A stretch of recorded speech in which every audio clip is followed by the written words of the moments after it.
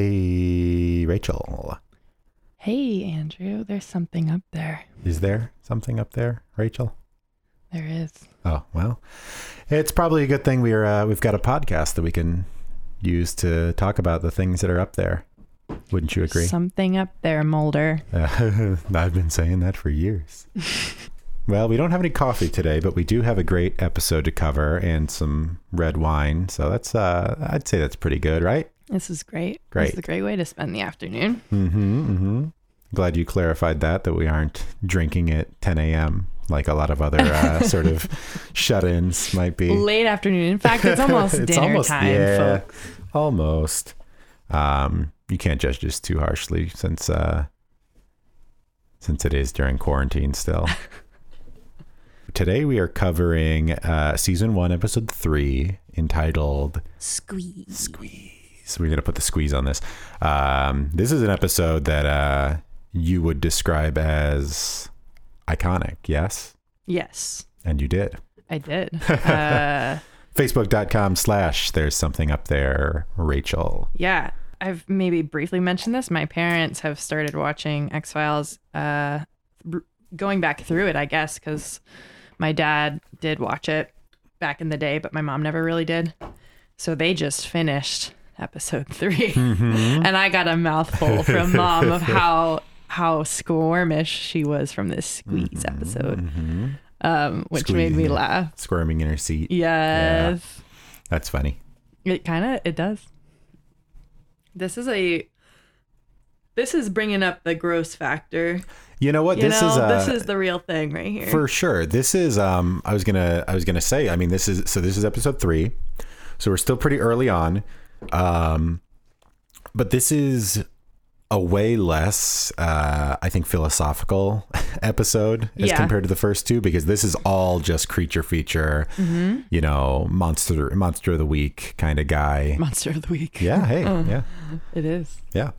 So we've got our sort of opening scene in which the businessman is taken out by we don't see what it is, but we can kind of infer that he's coming in through the vents. Office. And this is kind of where we get our first indication that we might be dealing with somebody who can go through confined spaces. Through very confined spaces. So small that a child couldn't go through. So small that maybe a small animal could go through, and that's about it. And that's it. So this is also a, something that was standing out to me is that Scully, she's being reached out to by some like former coworkers, so to speak, or those that don't really work with Spooky Mulder. No, we are introduced to Agent Colton, who is from Scully's time in the Academy, who is played by Donal Logue. He shows up in a lot of different stuff. He was in Blade. He was in he's in Gotham. He plays Not seen that. He plays Harvey Bullock. Okay. Gotham is that it's basically, it's like a Batman TV series, but it follows more of Jim Gordon rather than, because Bruce Wayne in this is a teenager. Right. Gotham's a really good show. Watch Gotham, but this is not a Gotham podcast. No. This is not a Donal Logue podcast either. So, yeah. Well, I was going to say Scully is taking the lead on this for maybe the first time so far in the series, and not just because they're asking her to come and well, she's definitely on the case, right? But Mulder's kind of backseat because he hasn't really been invited. No. And then I love that she's starting to own the weird phenomena, strange cases kind of thing without Mulder, but also almost like on behalf of Mulder. Well, here's the thing. Did you ever have, when you were growing up, a friend that would like make fun of your family member? Like you were ragging on your family member and then a friend would jump in and then you'd be like, hey, you can't say, I can say that, but you can't say that. Yes. So enemies with your brother or sister all day long until somebody else decides to jumps. Yeah, it's like, you can't say that about my brother. You can't. Yeah, so it's kind of it's becoming like that. She's defending him, and she might not agree with what he's saying, but she definitely still, you can already tell that they care about each other deeply. Yeah. What's a first impression of the beginning of this episode? Like the iconic squeeze episode. The squeeze, and it's starting out like the very beginning, wherever you want to go. Well, because I guess what's standing up to you. Because the beginning of the episode is where we get, this businessman, he walks in and he's attacked. And then you've got Scully and Colton having lunch. Right. And they're sort of reminiscing.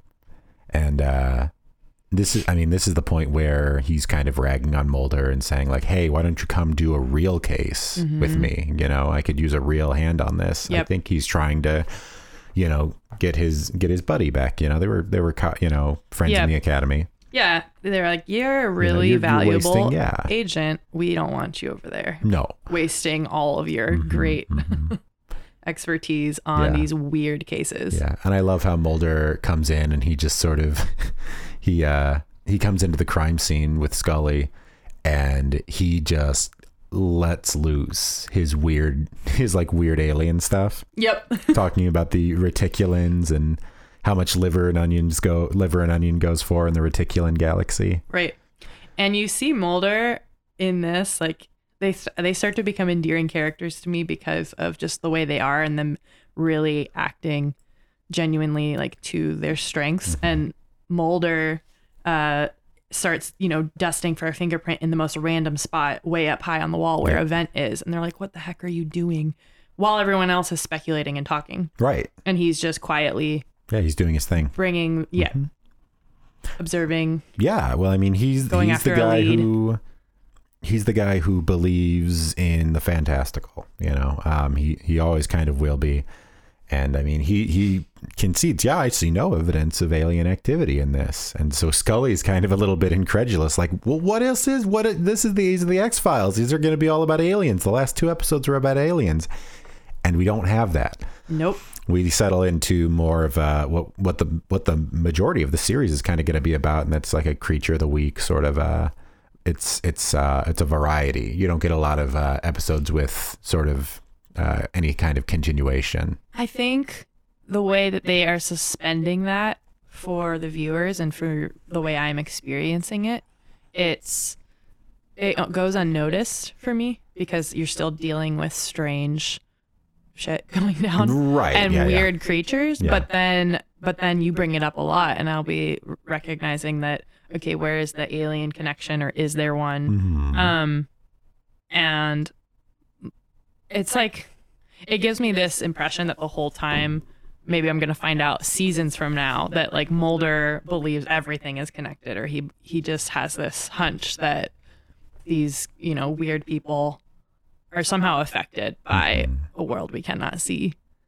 But maybe not.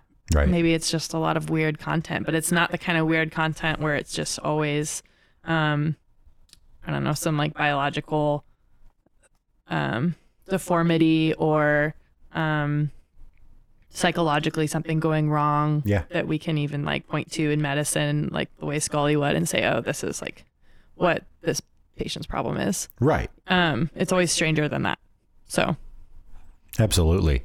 Kind of jumping forward, I mean, we don't even know what is sort of wrong, because we discover that their sort of main suspect is a man named Eugene Victor Toombs, and it's Mulder's working theory that he, obviously you've watched the episode, so you don't need me to explain, but it's his theory that Eugene Toombs is some kind of genetic mutant who has come straight out of, the early 1900s, 1903 as early as... is easily over 100 years old. Mm-hmm. And he's not shying away. He almost leans into that idea that this guy is over 100 years old, and is using these livers to sort of sustain himself. All the victims have been have had their liver taken away, in case you haven't watched the episode, which shame on you. But he leans into it, during the interrogation. He has him ask those 100, how old are you? Are you over 100 years old? Have you ever been to Powhatan Mill, killed anybody? Mm-hmm. And it's after that we sort of see like Scully. I love the playful interaction between, Mulder and Scully here, where he's telling her like, hey, you can go off and do your own thing. And she's like, no, wait, hold on though. I want to see what you got. You got something else. I think your leads are more interesting than the rest of the FBI. Mm-hmm. Yeah. Yeah. And it's, she's been assigned here, so she has her sense of duty. Right.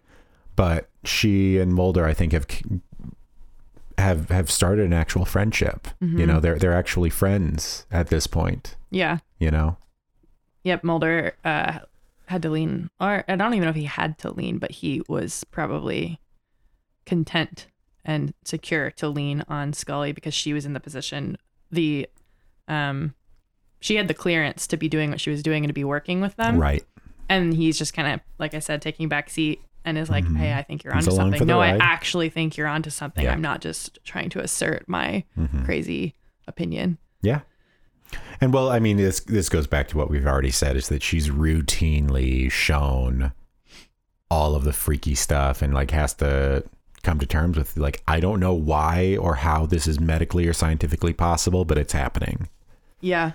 She again says, how am I going to explain, in my report that, this is a work of aliens? Are you trying to say this is aliens? And he's like, no, it's not aliens, So when she's sitting there with like the board of agents and is giving her scenario, giving her best shot at it, and just saying, well, I think X, Y, and Z is the reason he's feeding off their liver in order to purify himself and to sustain himself, and I think we need to be targeting these locations where he's killed, where we allegedly believe him to have killed other victims.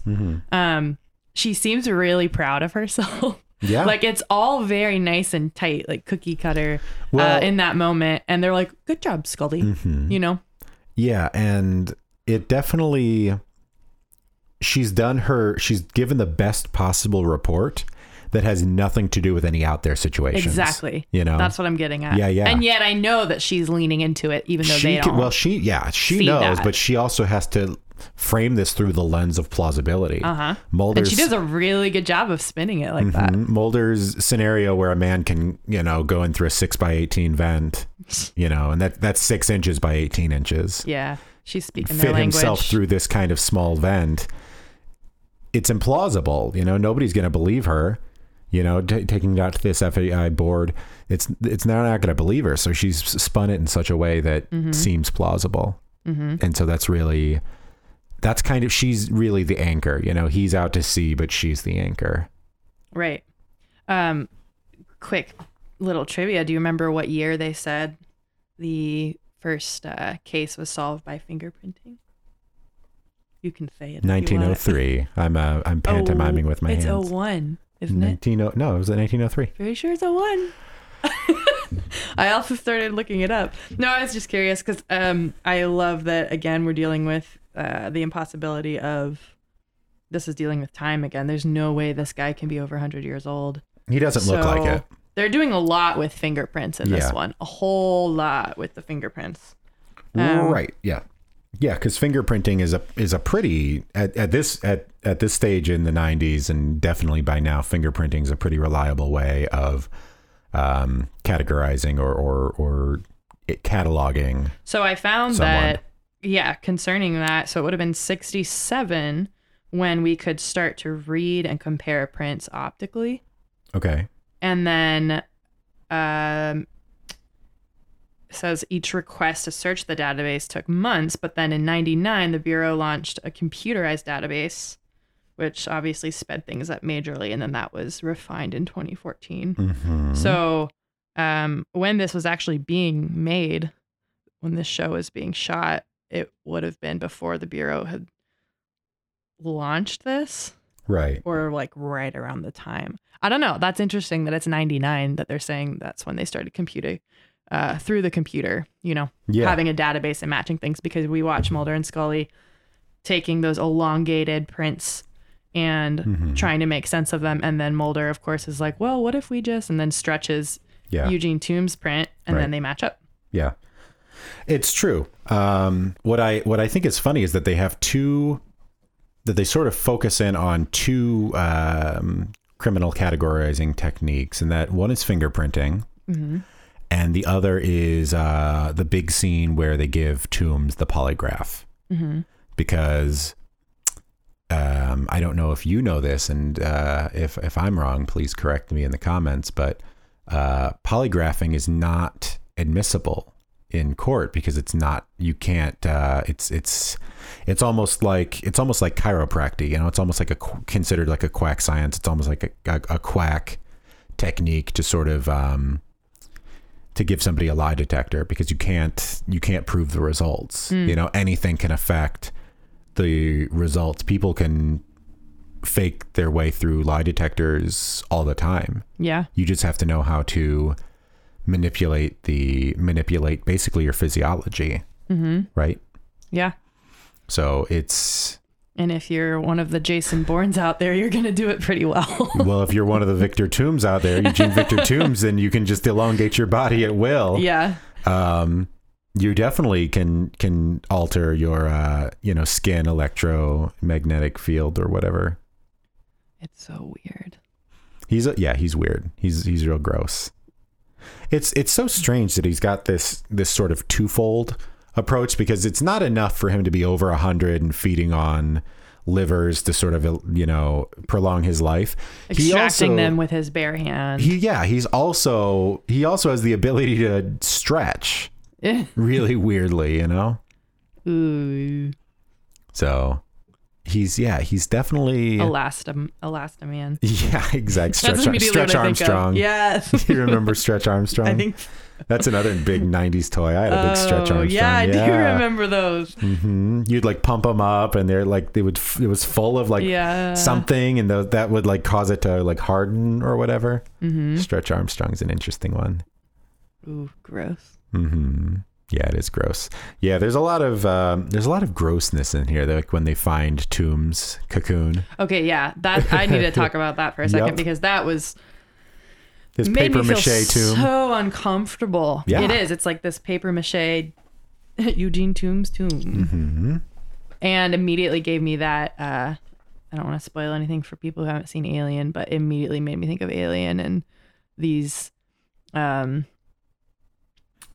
Body parts of the victims from the alien, or you can't even tell if the people that have been killed by the alien or are slowly dying are still intact, but they have been plastered up on the spaceship's wall by weird, gross alien goop. Yeah. I wonder how much of this specific episode of the X-Files influenced the movie Jeepers Creepers. Okay. Did you ever see that one? No. Well, the first one has Justin Long. I don't know who the female lead was. But it's basically a creature who is living underneath this farmhouse. And he comes out of retirement every, I think it's like 13 years or something like that. And he doesn't specifically feed on livers, but he kind of takes a certain amount of victims. And you find out later that he can basically regenerate himself at will as long as he has people to feed off of.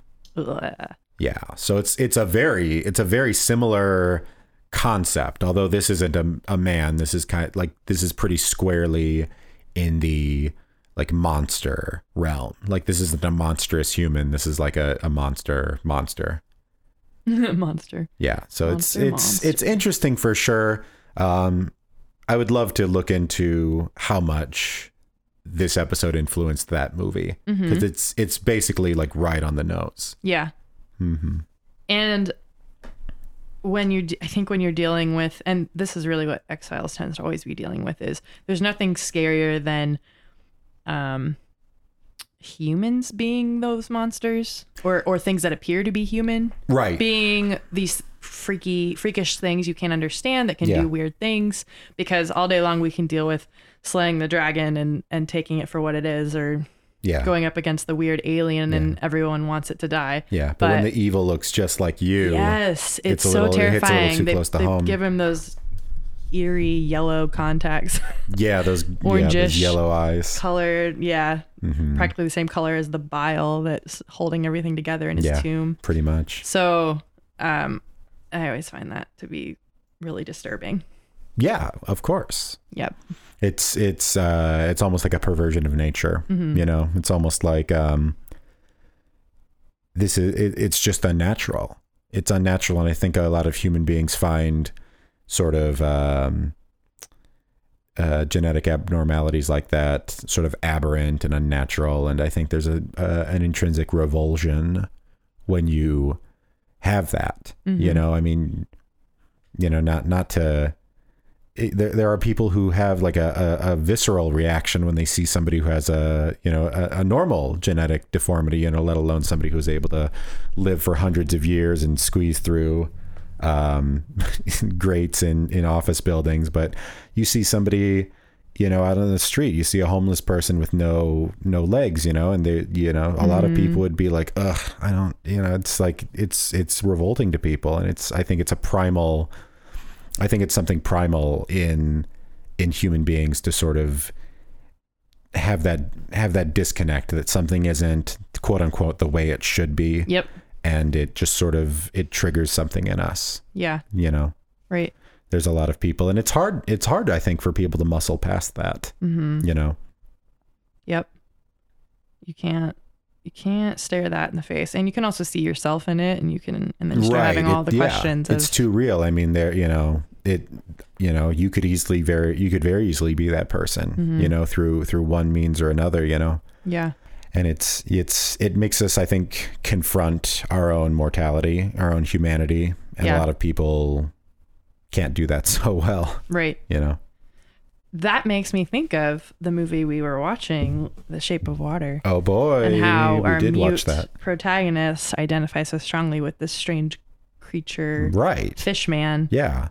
Because they both have a deformity. I mean, he is a deformity.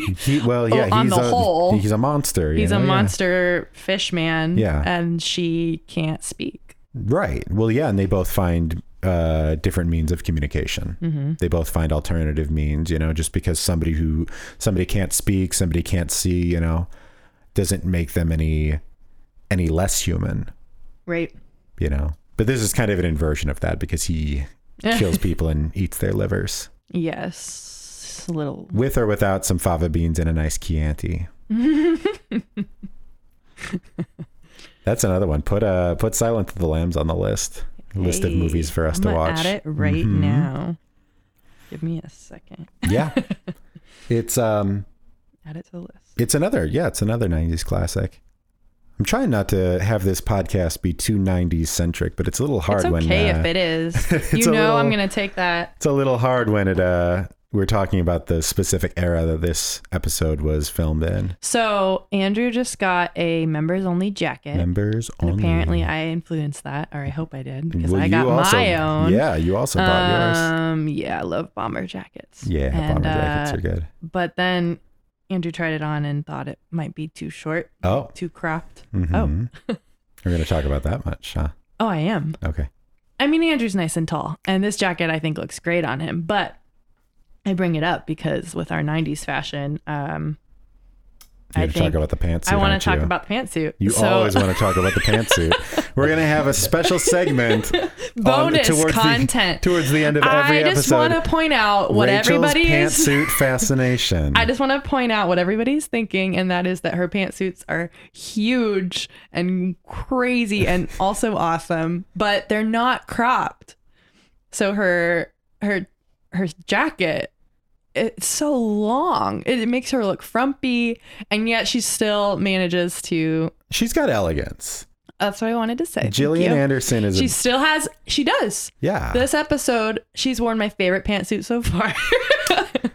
that nice caramel brown Yeah. with a really, really fresh white blouse underneath. Oh, yes. And she looks mighty fine. Yes. She's rocking it. You better look out. So anyways, so 'Cause I whether might you try want to the go out frumpy with long Scully. jacket or you want the cropped, they both work. It's just what look do you want? Yeah. Yeah. No, I'm going to invite Scully on this podcast and date her. You got to watch out. Oh gosh. It's pantsuits. No. You just start wearing more My pantsuits. hope in this, folks, is just to get Andrew to be happy with me wearing a pantsuit like that. Never will happen. It's not going to happen. I don't like the pantsuit look. I'm going to say it now for everybody to hear. Let it be known. Episode 3. I am not a fan of But the she pantsuit. looks so elegant. Okay, we can move I'm on. not a fan of the big 90s pantsuit. What else do you have to say to me and to our listeners about this episode?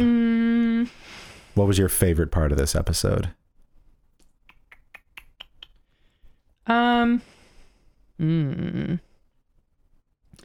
I think it is probably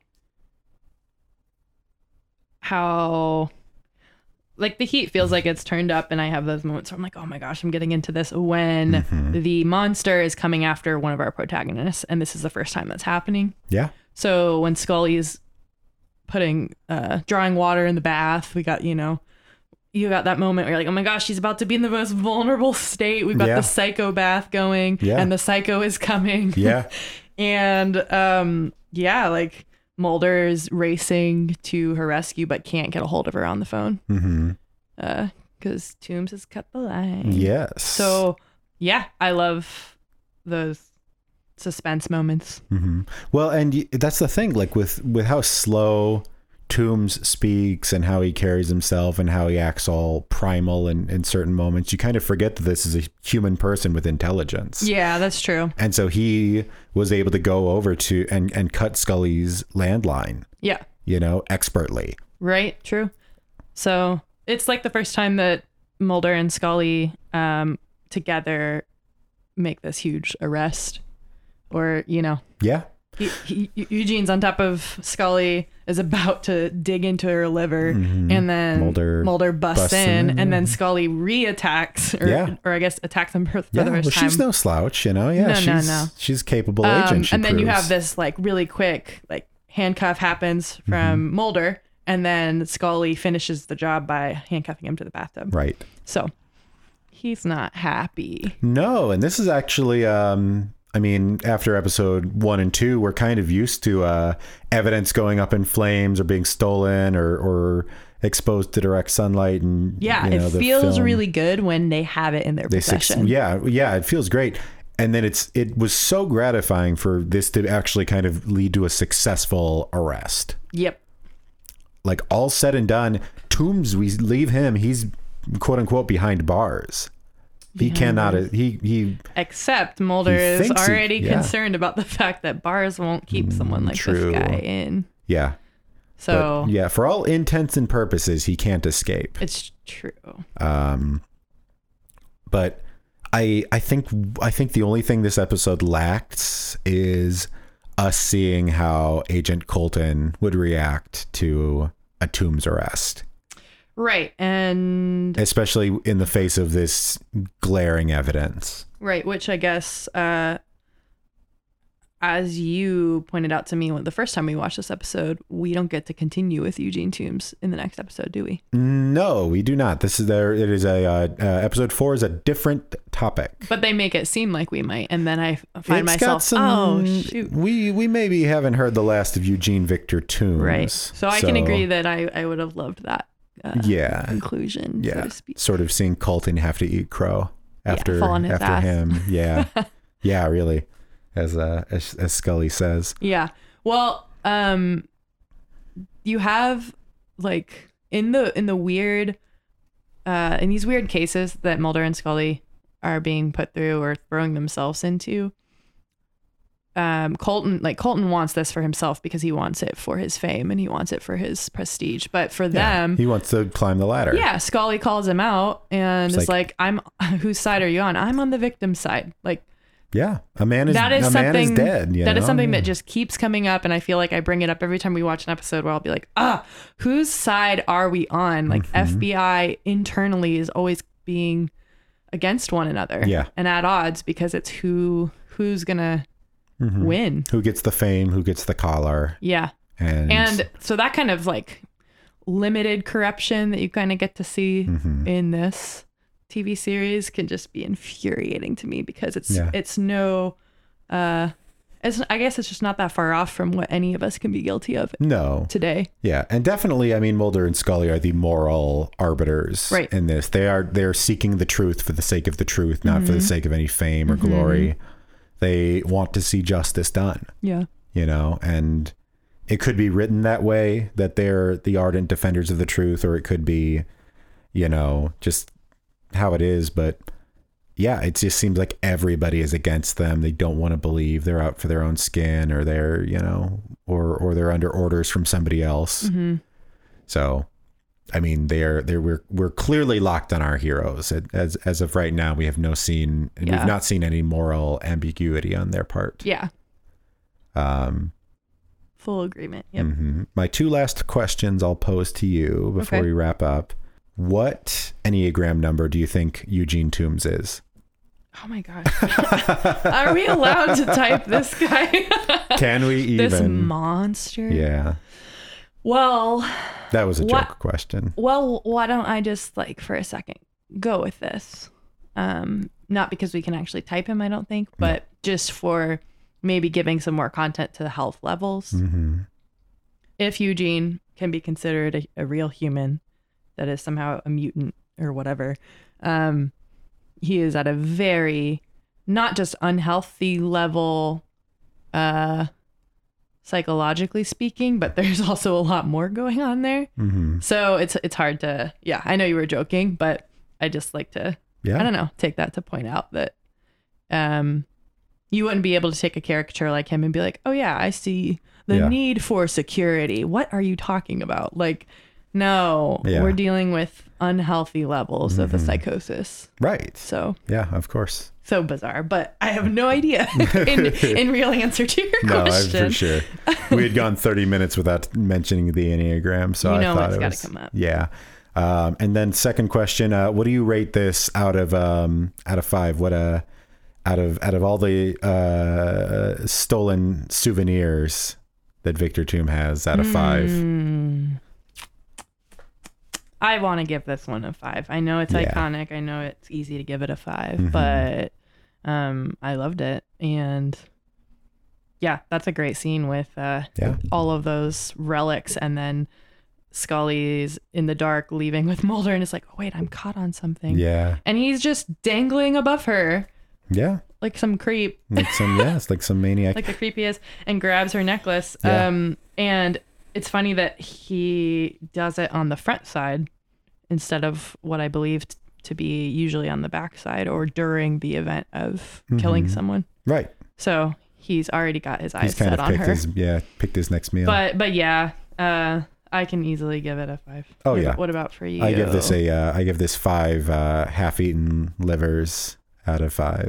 5.5. 5 and no, we can't do it. We do 5 out of 5. I know. We do it 5 ex cops out of 5. We didn't even talk about that guy. That old cop. Maybe he'll come up again. I think he does. Maybe. I don't know. Maybe. We're on episode 3. We had a long ways before we think about Eugene Victor Toombs ever again. Yeah. Well, I want to thank you for being here, Rachel. I want to thank all of our listeners. Thanks for bringing me here. And I was going to say, the truth is out there. Keep watching the skies. Keep watching.